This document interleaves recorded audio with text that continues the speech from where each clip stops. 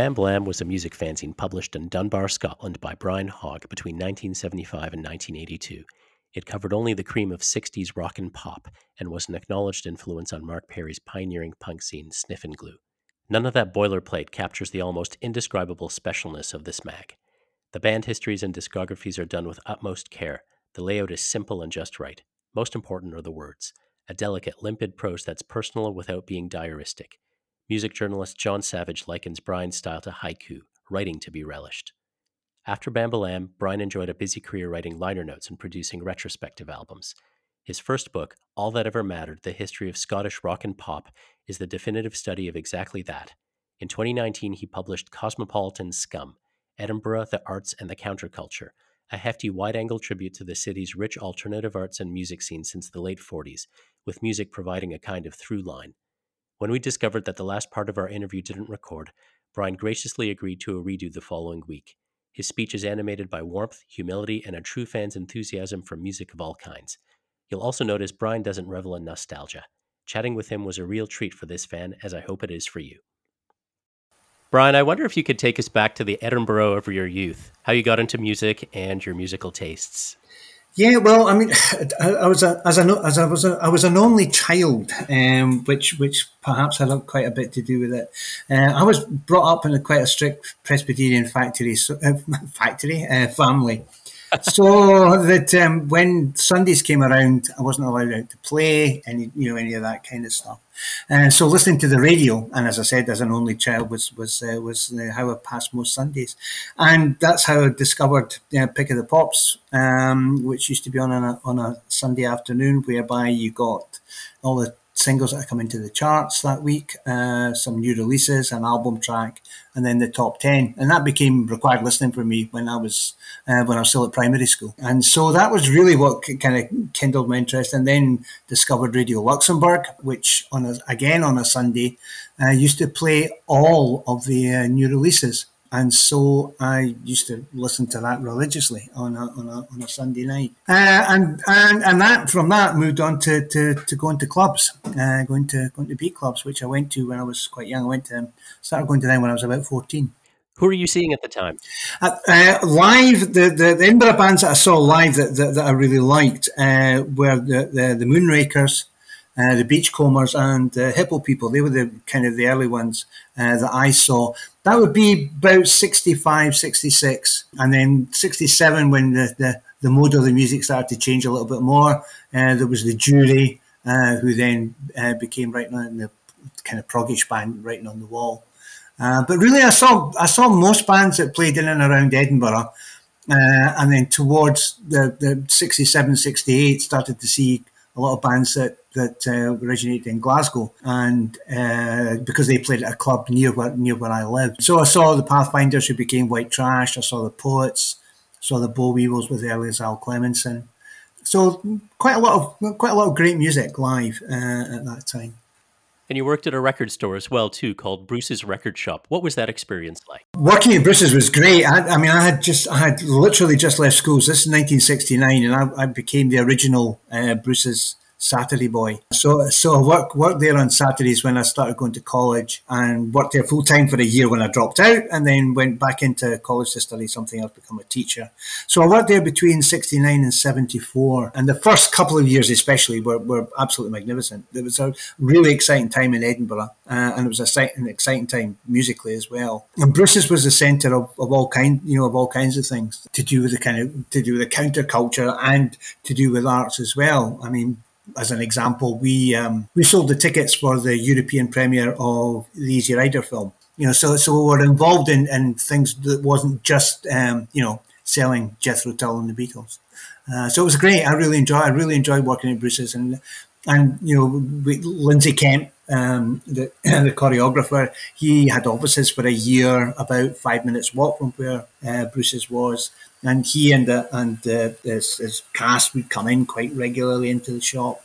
It was bands who played live, mainstream bands. Sorry, not really mainstream bands, but popular bands such as the Moody Blues, for example, would come into the shop with Edgar Broughton Band in the shop. It was quite a hub, and it was exciting times. And were you reading any music press at the time? Yeah, I mean, I was an avid reader of NME from about 1964 onwards, and then then it would be NME, Melody Maker, and Record Mirror, and then International Times and early Rolling Stone. So I was trying to hoover up as much information as possible about music at that time. Was there much of a Scottish music press at the time? There wasn't really. There were a few information magazines, such as there was one. The initial one in Edinburgh was called Press Ups, and then it was followed by another one called Cracker. And Cracker was a really good paper. It came out every 2 weeks, so it was an entertainment guide, but it also covered local politics, it also covered music, it also covered the arts. There were other things like that dotted around in Scotland, but there wasn't. Initially, during the Beat boom, there were a couple of papers like Beat News, and there was Showbeat Monthly, but they died out when the kind of pop thing, began to die out the mid '60s, and things moved to heavier music. So that was really what was the only things that were kind of happening in Scotland at that particular time. Was Bambalam your kind of way of filling that void, Brian?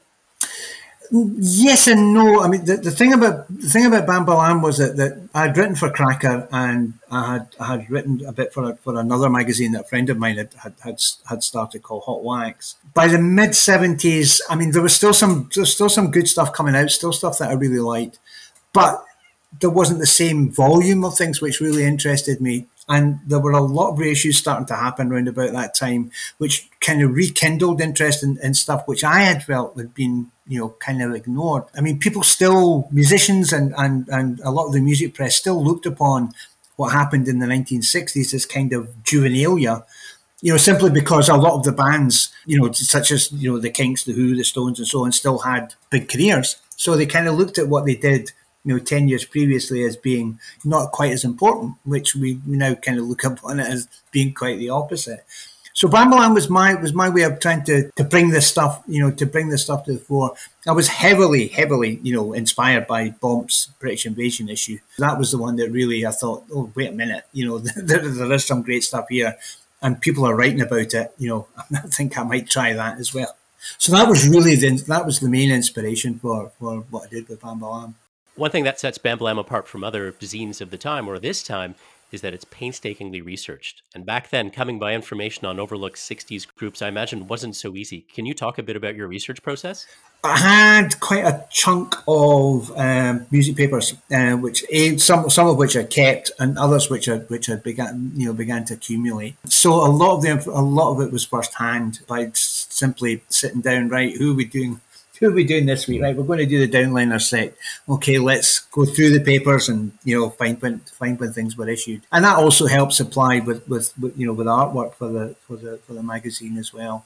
And I also drew on my record collection, and I also drew on. I mean, there were other great magazines like the Rock Marketplace, Alan Betrock.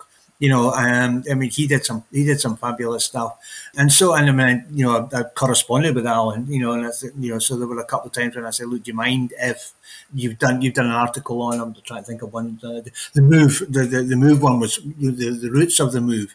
I said, "Do you mind if I use some of the information that you got?" And so as long as you said got it from him, then that was fine. So that was there were like minds. There was obviously Greg Shaw with Bomb, Alan Betrock, were kind of the main ones.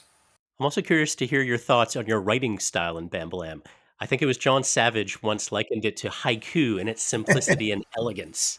I'm always very indebted to John for his kind words, I have to say. I actually didn't really think of it in those terms. I mean, one of the things I was conscious of with Bambalam was I didn't want it to be nostalgic. I didn't want, although I did think that Something Else by the Kinks was a far better album than Sleepwalker. I wasn't wanting to say you should, it was far better in those days than it is now. It was just different. So I was conscious that I didn't want to go down that particular editorial route. But I was also, I was and still am a massive fan of Richard Brautigan. I love his writing, his poetry, and his novels. And so it was kind of well, let's try and write a wee bit like how Richard Brautigan might have approached the Pretty Things, or something. I mean, not quite as crass as that, but I was hugely influenced by Richard Brautigan.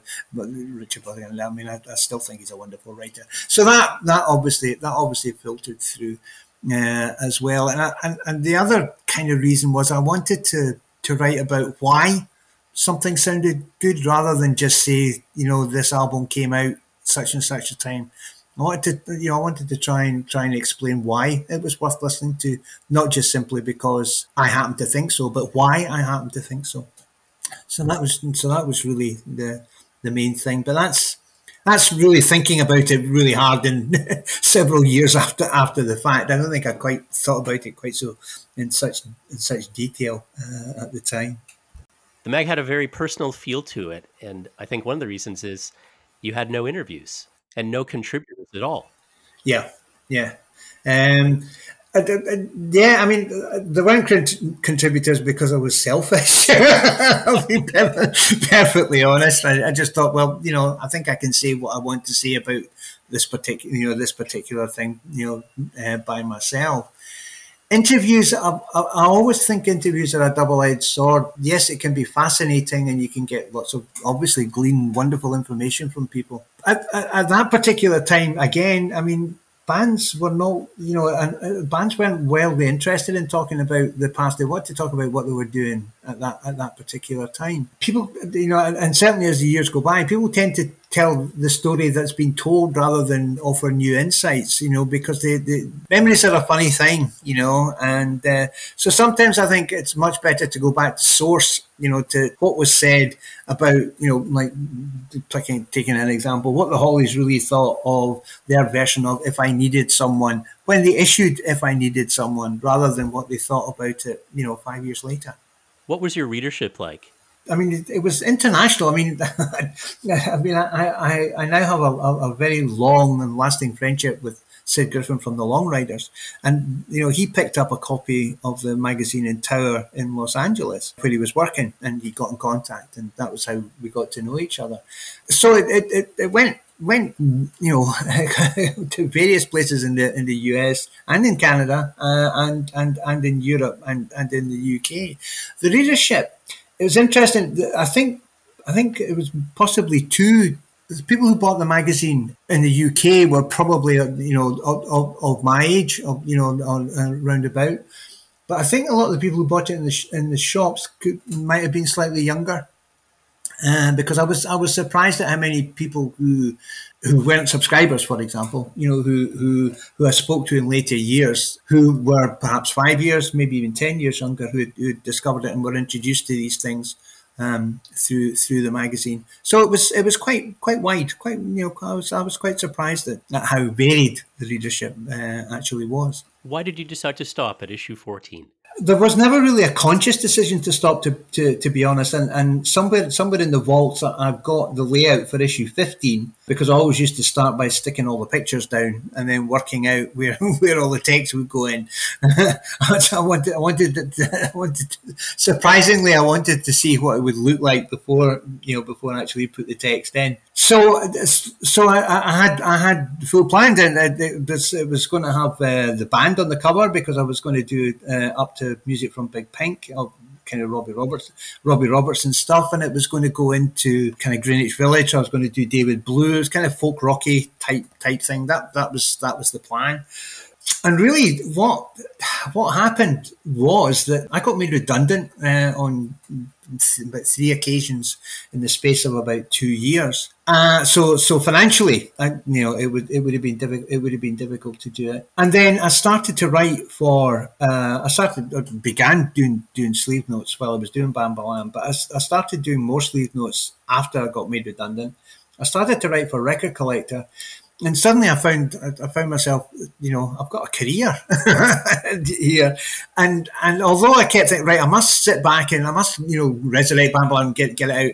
Just time went by, and it was just, after a little while, you just thought, well, is there really much point in doing it now? Because the idea of communicating my enthusiasm for something is now being taken up by writing sleeve notes and writing articles. So that fulfilled the kind of idea that I'd had for Bambalam. So as I say, there wasn't a conscious decision to stop. It just kind of drifted away. You found other venues for your energy and Yeah, basically, yes. Yeah, basically, yes. And I mean, between about 84 and about 1992, I mean, I made my living, as a freelance writer, writing about 1960s and 1970s music. So Are there any sleeve notes that you're especially proud of? I've got a great fondness for my creation sleeve notes, because that was that was the one that really changed, and that was actually done via an interview as well. Bizarrely enough, just to completely contradict what I said 5 minutes ago, I did a long interview with Kenny Pickett, which was great. And I have great memories of Syd Barrett Opal, because not only did I do the sleeve notes. Phil Smee and I actually worked in the compilation and post production of the tracks that were on it, which was fabulous. I mean, to sit in Abbey Road and listen to those things coming over the big speakers, and also to listen to some of the Pink Floyd unissued material coming over the speakers was quite an experience. Yeah, I'd say to have a hand in that would be something very special. Yeah, it was. It was. Can you talk about some of the one-off fanzines that you did? Away from the Numbers, Smashed Blocked. Yeah, well, Smash Blocked and Son of Smash Blocked were ways of trying to help finance Bambalam, because I was able to do them on an old-fashioned Gestetner machine and crank them out that way. So it didn't actually cost me anything other than the cost of the ink and to get the actual covers printed. And it was a way of covering bands and records which might not get a full thing in Bambalam itself. So that was the idea behind that. Away from the Numbers was a one-off punk fanzine which I did in 1977. I didn't stop listening to music in 1974, and I certainly embraced the changes and the possibilities that punk offered. The issue of Bambalam before that, which was the one with the Groovies and Big Star and Dwight Twilley Band, that was as modern as Bambalam got, as it were. And that was to kind of reflect the excitement that I was feeling that things were changing. But I didn't want to turn Bambalam into a contemporary zine. I lost interest in Bomp when it did that. I lost interest in Zigzag when it did that, because it somehow didn't work the way that they had before. So although I think in the next issue, which would have been the next issue of Bambalam, would have been the one that had Mersey Beat and Scottish rock and pop in it. I was kind of trying to mirror what was happening, in 76 and 77 by, not comparing it, but showing just how other things began in the previous decade. And then I wrote a bit. I was probably too kind to the Clash and the Jam, and that. But I was enthusiastic about what was happening. That's my excuse.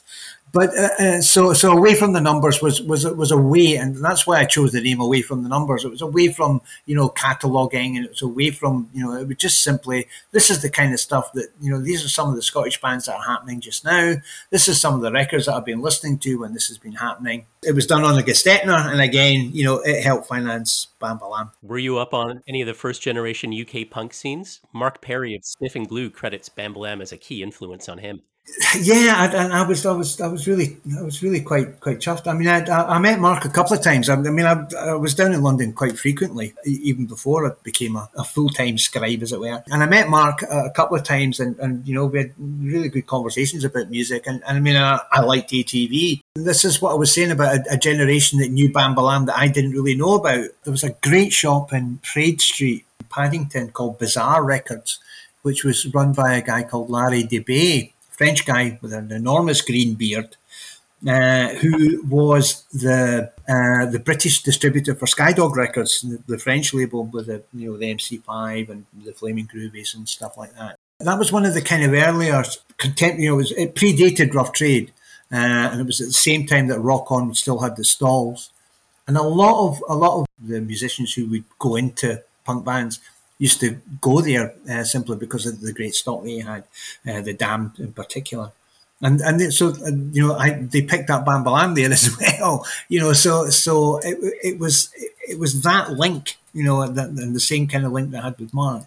That was really quite interesting, and I liked the fact that people who were making music contemporary, which I enjoyed, also appreciated what had been happening previously. Yeah, I think it was appropriate for him to acknowledge that, punk scenes didn't just come out of a vacuum. And also this music as well didn't just emerge out of thin air. There were these precursors in the 60s and early 70s that you were covering in Bambalam. Well, exactly. I saw it just basically as a lineage, and there was so much happened in the '60s musically. I mean, there were so many different things, which a lot of things, a lot of styles and a lot of ideas that didn't actually reach full fruition. And what was exciting about that was that the bands were going back and picking up on things which had maybe had a wee flourish in 1967, and then we're taking it somewhere else. And I was really excited by what was happening, and once you hit stuff like Television's Little Johnny Jewel and the early Perubu stuff, and then The Fall, Wire. I mean, these records are great. I mean, these records to me still stand up, beside the best of anything which that I enjoy listening to. Can you tell us about your association with Zoom Records and the group Simple Minds? After I stopped working with Bruce's, I mean, I kind of lost contact with Bruce for a couple of years. Bruce Finlay was the guy who owned Bruce's record shop with his brother Brian. We made contact again about 1976, and he said, that he was quite keen I would get back to work with him, and I said, no, I'm going to stick to teaching. I'm fine. But by the following year, and because things were so exciting, I was beginning to get a wee bit itchy. Bruce had started Zoom Records as an independent, but he then got a marketing and distribution deal with Arista. I was on holiday, our long summer holidays. So I, helped out in the office with various bits and pieces. And then I went to see Simple Minds live, and this was the first time. This was early '78. This was the first time that they played in Edinburgh. Although friends in Glasgow had been saying how good they were, which is one of the reasons why I went along to see them. I thought they were superb, and I knew that Bruce was looking for other things for the label. And so I phoned him up and said, look, I've just seen Simple Minds. I said, they're absolutely brilliant. And he said, oh, funnily enough, they dropped in a tape. But because he was so bound up in what was happening with Zoom and the launch, he said, look, I can't do anything with it. And I said, well, it's something to think about. You should try and catch them live. So he went through to Glasgow to see them at the splendidly named Mars Bar. He loved them as well. And so began the courtship. And Bruce said, a month or so later, Bruce said, look, he's fancy coming back to work. I said, look, if we're going to sign Simple Minds, I'll come back. He says, well, I'm going to give it a good try. I said, right, okay. So that was how I ended up working at Zoom. And I worked there for the best part of 2 years as a press officer and various other bits and pieces. And so I worked with Simple Minds during the first two albums. But then the Zoom deal fell through. Arista decided that they were not going to release any more Zoom singles. With the deal being finished, then half my wages were no longer being paid. And because half my wages were no longer being paid, the other half, which would be paid by the Bruce's record shop, the managing directors at that point, because Bruce and Brian were now virtually employees in their own shop, had been taken over. They said, well, we're not going to pay the wages anyway. So I was then out of work. And so that was the end of my association with Simple Minds. Can you talk about your first book, All That Ever Mattered, the story of Scottish rock and pop?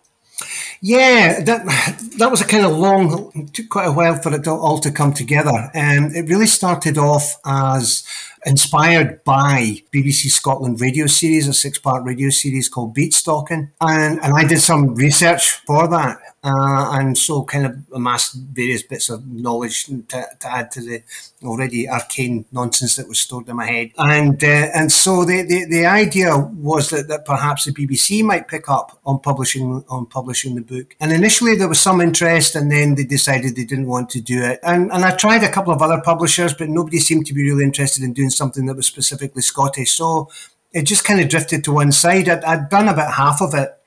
Probably up until until the sort of Alex Harvey band started punk round about that point, and then it just was put to one side. This was about 1986, would it have been 1987, and then I did quite a lot of work for the Guinness Encyclopedia of Rock, which was published in the 90s, but took about 3 years to accumulate. And when that was finished, or the work on that was finished, they kind of asked, well, what else are you going to do? I said, well, I've got this manuscript hanging about, about the history of Scottish rock and pop. And one of the guys who worked at Guinness, who published the encyclopedia, was really keen on the idea, and he pushed hard to get it past the Guinness board. And so that was how it came about. And so basically, I then did the second half of it, which was, punk up until about the late 1980s. What was the reception like to the book? The book got quite a good reception, I have to say. It got good reviews and was very welcome, particularly up here, because there hadn't been anything, on Scottish rock and pop and on the history of it, and certainly to that extent. So it did well, but the major problem was that between commissioning the book and publishing the book, Guinness had a change of board, and the guy who was my champion was no longer there. So they launched it to great fanfare up in Scotland, but you couldn't really get it anywhere else in the UK. I had friends in London who were struggling to get hold of it. So distribution was poor, and so it probably didn't do quite as well as the reviews had said. The praise the reviews had given it, but it was certainly well received by those who got a copy. Have you given any thought to revising it? Well, not specifically. About 5 years after it went out of print, I was approached by another publisher who suggested that they might like to do a reprint, but to really just to tack on another chapter at the end rather than go back into the book again. And I wasn't particularly happy with doing that. I thought, no, I don't really want to do that. I want to bring everything up to date. Over the past, well, it would have been 6 or 8 years by that time. So that fell by the wayside. And then there was another possibility of it coming out again a few years after that, but it had the same problem in that, people were keen to maybe to put out another book, but they didn't really want me to go right back to the very beginning, which to me kind of made sense. I mean, one of the main things about the book was when I wrote it, there was no internet. It was good old-fashioned detective work. And of course, since then, the amount of information that's out there is huge. And as the years go by, it becomes more difficult to sort of say, well, we could republish it. You could republish it as it was and just say this is the history of Scottish rock and pop up to 1990. And go back in and update various things and correct any errors or whatever. But I think, to be perfectly honest, if you were going to do it now, you'd really need to be thinking about 3 volumes, because after all, it's now 30 years since between the book finishing and now, which is almost the same time as the amount of time that the book itself covers. So it would, I think, to do the history justice, and as I said, given the amount of information that's now out there, you would really need to think of a multi-volume rather than a single volume. Were there any bands or labels that were left out of the book that approached you and said, hey, where's our spot in this? Not particularly. I mean, people in Glasgow felt that there was far too much on Edinburgh bands, and people in Edinburgh thought there was far too much on Glasgow bands. So I think I must have hit a balance there somewhere. I mean, in retrospect, there's probably a couple of things that I might have done a little bit more.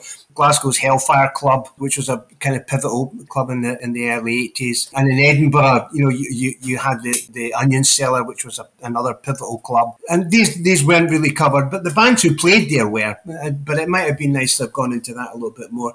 But no, in general, I think people were quite pleased with the scope that it covered, and the fact that there was a decent balance between people who had success and people who perhaps only managed a few cult singles. Can you tell us about your most recent book, Cosmopolitan Scum, Edinburgh, the Arts and the Counterculture?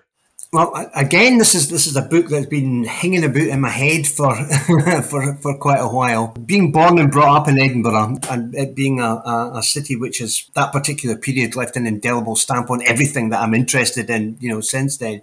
I wanted to do a kind of artistic tribute to the city, and at the same time show how a lot of the people who were movers and shakers, as it were, in the early 60s in Edinburgh, then moved down to London and were an important part of the kind of counterculture down there. And so initially the idea of the book was it would finish about round about the end of the 60s. And if you read the book, and there's a piece where the Arts Lab in London, I mark the closure of the Arts Lab and point out how that closure ended a line that went right back to the late 50s in Edinburgh. And that was where I thought that it would finish. As I began to write it, it just took on a mind of its own. And I thought, well, it would be nice to do something on Fast Product, because of the influence that they had, not only musically, but also in the way of graphic arts and design and the whole kind of concept of marketing, which was quite different to what the standard ideas.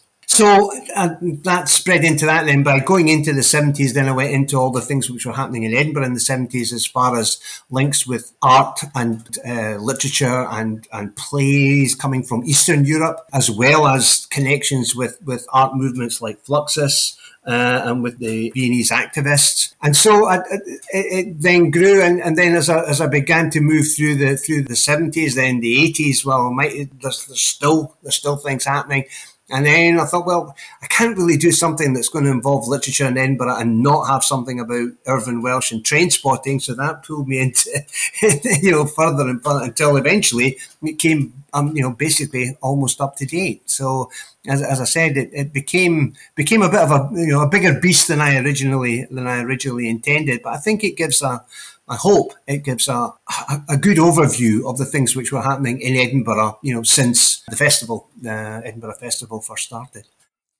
It sounds like working on the book enlarged your appreciation for Edinburgh's contributions to the arts.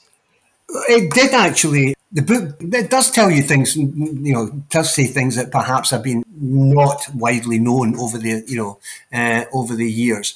But what it does do is tries to pull information and ideas and people, writing that people have done about the city all into one place, which it hasn't had before. The Edinburgh, the Edinburgh's folk scene has been in books by, about Bert Jansch or about the Incredible String Band. And so to pull that back from that kind of place and put it alongside what was happening in the poetry scene in Edinburgh, and things like that, puts it into its founding context, as it were, rather, and then how it became, internationally known, rather than being part simply of, the folk genre or the poetry genre or the film genre. The Edinburgh Film Festival gets coverage in the book, and it's one of the most well-known film festivals in the world. You quote the American filmmaker John Huston as saying, "The only film festival worth a damn is Edinburgh." What do you think sets it apart? One of the things at the time, the film festival is actually a very long-going film festival. I mean, it started at the same time as the official festival, so it goes back to the immediate post-war years, 1946. So it had established itself already, but it was quite, although it was quite a traditional festival in that it followed kind of the accepted cinematography history, the great, the Eisensteins of this world, and so on and so on. But by the 1960s, there was a new artistic director called Murray Grigger, and he brought in a couple called Linda Miles and David Will, both of whom were film fanatics, but also had an appreciation of film in a much wider context. So it was they not only had a different taste in films to the main people on the committee, but they also wanted to put things into a cultural sense as well. So they championed things such as Roger Corman, Samuel Fuller. They championed French cinema, but they also would do something like A Season of Films by Douglas Sirk. And talk about how melodrama told you something about the culture, and it was this that made it quite different to the other film festivals, and it was being run by I mean, both David and Linda were quite young. They were students, but their enthusiasm for film in its wider context made it a different kind of festival. The years between, say, 1968 and 1975 were really very, very revolutionary in how you approached the appreciation of film and cinema itself. They sound a bit ahead of their time. Very much so, yes, definitely. And left an influence, a huge influence. Although David eventually dropped out, Linda continued to be an important force in UK and international cinema. You devote a bit of space in the book to Scotland's prog rock legacy. Can you tell us a bit about that? Yeah, I mean, Scottish music almost jumped from kind of beat type music straight into kind of heavier music. There wasn't really a kind of psychedelic, a psychedelic Scottish scene. We didn't have a kind of Interstellar Overdrive or, anything like that. So it became a kind of a heavier sound quite quickly. So you had bands like Writing on the Wall, for example, who were initially a band called The Jury, who played soul stuff, and then they began to write their own material and gradually got heavier and heavier, music using Hammond organ, etc., etc.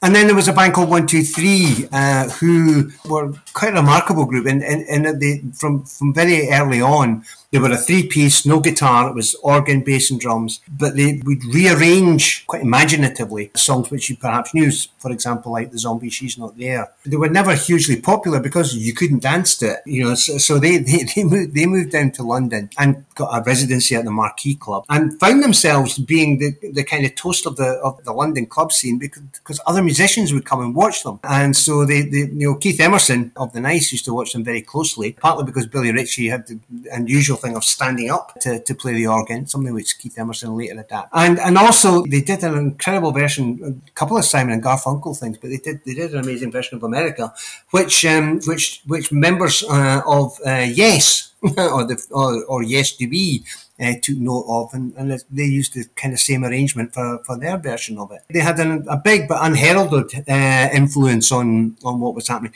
Now, whether that's a good or a bad thing is down to personal taste. But it's the 123 were especially important, in their influence on what happened on the major, the London and then obviously UK progressive music scene. Scotland were perhaps more adept at a kind of harder edge rather than heavy, hard edge music, which you would have heard in people like Stone the Crows and Nazareth, who were obviously very very big in Canada, and so that was more the kind, and then ultimately with the sensational Alex Harvey band, who were unlike anybody else. You alluded earlier to a rivalry between Edinburgh and Glasgow. How real is that? Well, I think I mean, it's not unlike anywhere else where you have you have two major cities. You think of Liverpool and Manchester, for example, and I don't know what Canada is, but perhaps Montreal and Toronto.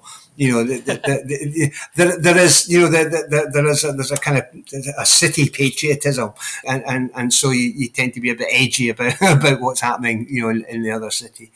Glasgow and Edinburgh. I mean, it goes across everything between Glasgow and Edinburgh. It's not just music, but kind of honing it into music. Glasgow was, I don't know, traditional is perhaps not the right word, but I think Glasgow groups tended to stay closer to the heritage of music that inspired them. So you had soul influenced bands going right through, from the 60s right through to the 70s and 80s, and also when the kind of independent type groups, they were influenced by or took ideas from bands like as I've said, bands who tended to begin with the letter B, such as Big Star, Buffalo Springfield, the Beach Boys, and obviously the Beatles. Edinburgh bands tended to be a bit more playful. They might have the same influences, but they tended to be a bit more playful with them. However, having said that, the 1980s especially, and as far as the independent scene is concerned, saw great cooperation between the two cities. Largely through Stephen Pastel of the Pastels, but labels like 53rd and Third had bands from Edinburgh, had bands from Glasgow, had bands from Washington with beat happening. So it had quite a cosmopolitan sense to it. And also you had two clubs. You had the Onion Cellar in Edinburgh, and you had Splash One in Glasgow. And a lot of the same bands would play in those clubs. So although there can be rivalry, there can be close cooperation as well. What are you up to these days? Not a lot. I mean, I really stopped writing about music as a way of earning my crust. Really, in the 1990s, I felt I'd said everything I really needed to say, and writing was becoming, almost like telling the same story, but just dropping in the names to suit what had happened. They all fell out with the bass player, and the singer's an egotist. It tended to be kind of the same story, and also I had felt that this information was now widely disseminated. It wasn't the same as informing people about things which they may not have known about. I mean, I still occasionally got asked to do things and have done things, and I also helped out at the exhibition of Scottish rock and pop artifacts that was at Edinburgh Museum a couple of years ago. A major exhibition, and they dipped into my book for ideas and had a few meetings with them, and so on and so forth. But I've also been helping the drummer in Writing on the Wall put together a biography. Jimmy has kept an amazing archive of photographs, so he's been trying to piece all them together, and I've written a kind of introduction come interview with him that may well be out sometime this year. But apart from that, I'm just enjoying retiring and actually getting round to listen to some of the things I've accumulated over the years that I've not heard about the past 20 years. Can we expect a Bambalam anthology? No, I don't think so. I kind of like leaving things where they are. If somebody wanted to do it, then fine. But I mean, I think it served its purpose at the time. The problem when you kind of look at it now, it served its purpose, as it were, all those years ago. There's far more information about these bands available now. Looking at it now in retrospect, it's more of a timepiece than something that has a longevity within it, or a relevance today. I think things suit the environment and the times that they were created. And although I really enjoy things from the past, I'm not a believer in bringing them all back up, and certainly not bringing them up to date. Agreed. Brian, I think I'm out of questions. Is there anything else you would like to add? Did we cover Strange Things Are Happening? No, that's a good. Yeah, I don't think we covered that last time either. Can you tell us about Strange Things Are Happening? That was a zine you were involved with in the 80s and 90s? That's right. Strange Things Are Happening was a magazine that I edited along with Phil Smee from Bam Caruso Records. And Phil and I worked on a lot of different projects and a lot of reissues, ranging from the obscure to the absolutely wonderful.